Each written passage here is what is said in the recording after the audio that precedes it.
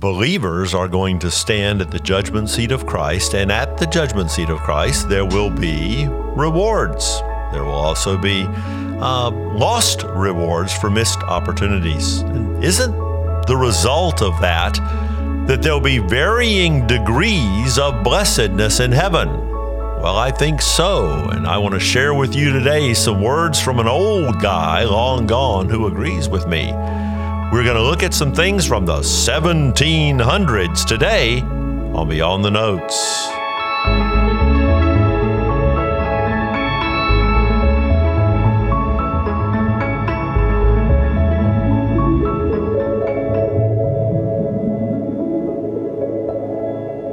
And if you're watching this podcast in one of its video incarnations, you see that I've got a big old book propped open in front of me.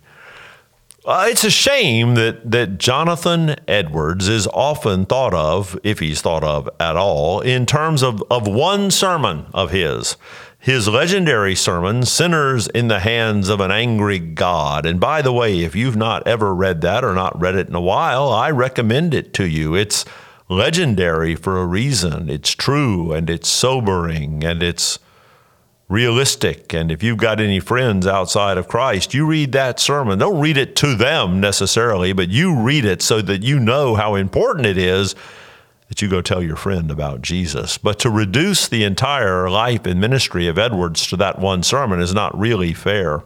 Edwards is regarded as probably the greatest American philosopher, theologian, certainly of his era. He was active during the colonial period. He died about 20 years before the Declaration of Independence, but he was born in the early 1700s in North America, in I think Connecticut, and he lived until the late 1750s. He was even briefly, for a time, the president of Princeton University. So he was a thinker. He was also a theologian and a preacher.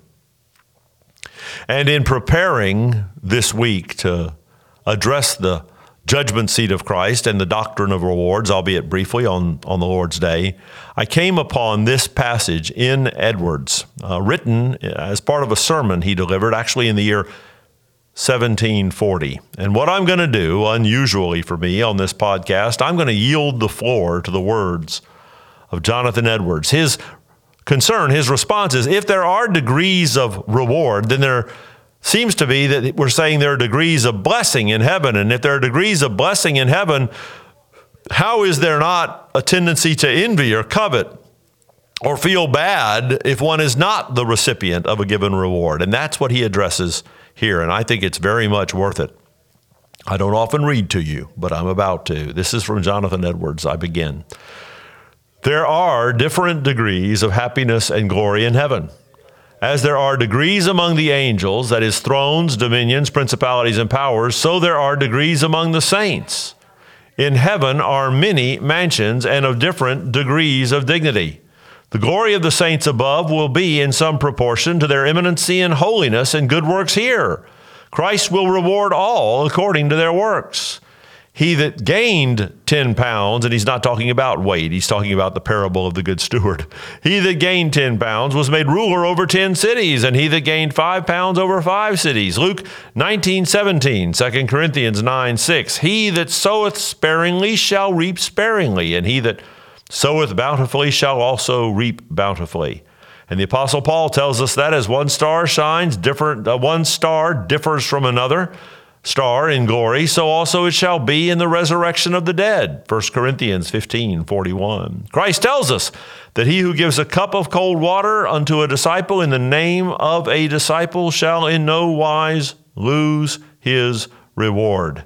But this could not be true if a person should have no greater reward for doing many good works than if he did but few. It will be no damper to the happiness of those who have lower degrees of happiness and glory, that there are others advanced in glory above them. For all shall be perfectly happy, every one shall be perfectly satisfied. Every vessel that is cast into this ocean of happiness is full, though there are some vessels far larger than others. And there shall be no such thing as envy in heaven, but perfect love shall reign through the whole society. Those who are not so high in glory as others will not envy those that are higher, but they will have so great and strong and pure a love for them that they will rejoice in their superior happiness. Their love to them will be such that they will rejoice that they are happier than themselves, so that indeed, instead of having a damper to their own happiness, it will add to it. They will see it to be fit that they who have been most eminent in works of righteousness should be most highly exalted in glory, and they will rejoice in having that done that is fittest to be done. There will be a perfect harmony in that society. Those that are most happy will also be most holy, and all will be both perfectly holy and perfectly happy. But yet there will be different degrees of both holiness and happiness according to the measure of each one's capacity, and therefore those that are lowest in glory will have the greatest love to those that are highest in happiness, because they will see most of the image of God in them. And having the greatest love to them, they will rejoice to see them the most happy and the highest in glory. And so on the other hand, those that are highest in glory, as they will be the most lovely, so they will be fullest of love. As they will excel in happiness, they will be proportionally excellent in divine benevolence and love to others, and will have more love to God and to the saints than those that are lower in holiness and happiness. And besides, those that will excel in glory will also excel in humility. Here in this world, those that are above others are the objects of envy, because that others conceive of them as being filled up with it. But in heaven it will not be so. But those saints in heaven who excel in happiness will also in holiness and consequently in humility. The saints in heaven are more humble than the saints on earth, and still the higher we go among them, the greater humility there is. The highest orders of saints who know most of God see most of the distinction between God and themselves, and consequently are comparatively least in their own eyes, and so are most humble. The exaltation of some in heaven above the rest will be so far from diminishing the perfect happiness and joy of the rest who are inferior, that they will be happier for it. Such will be the union in their society, and they will be partakers of each other's happiness. Then will be fulfilled in its perfection that which is declared in 1 Corinthians 22:22. If one of the members be honored, all the members rejoice with it. Now that's a lot. And you can get that for yourself in anywhere you can find published the works of Edwards. What he said is the doctrine of rewards doesn't set up envy and covetous. It only increases the joy, because once I lose the last of my sin nature in my new eternal body, and I see you are rewarded for achieving something in the name of Jesus that I did not achieve, I won't envy your achievement. I'll thank him that he was so good to you that he was able to, in and through you, achieve whatever has gotten you that reward. And I will be blessed to see you blessed.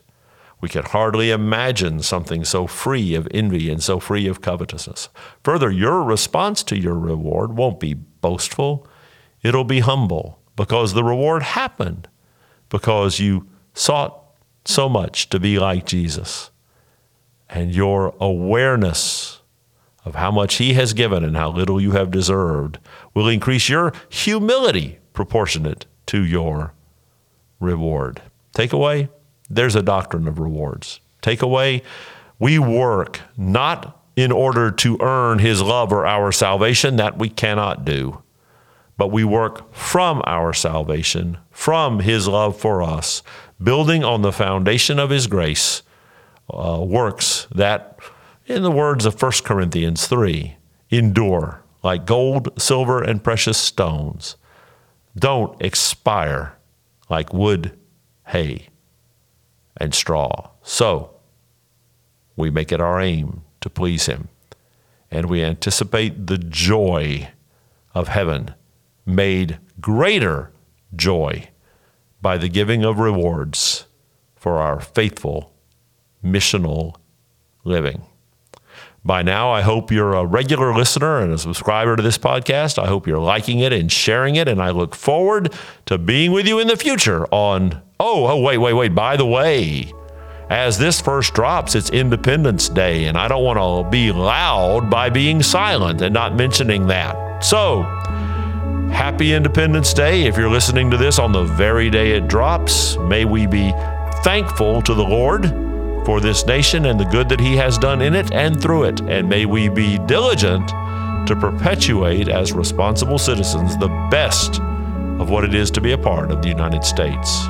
See you next time on Beyond the Notes.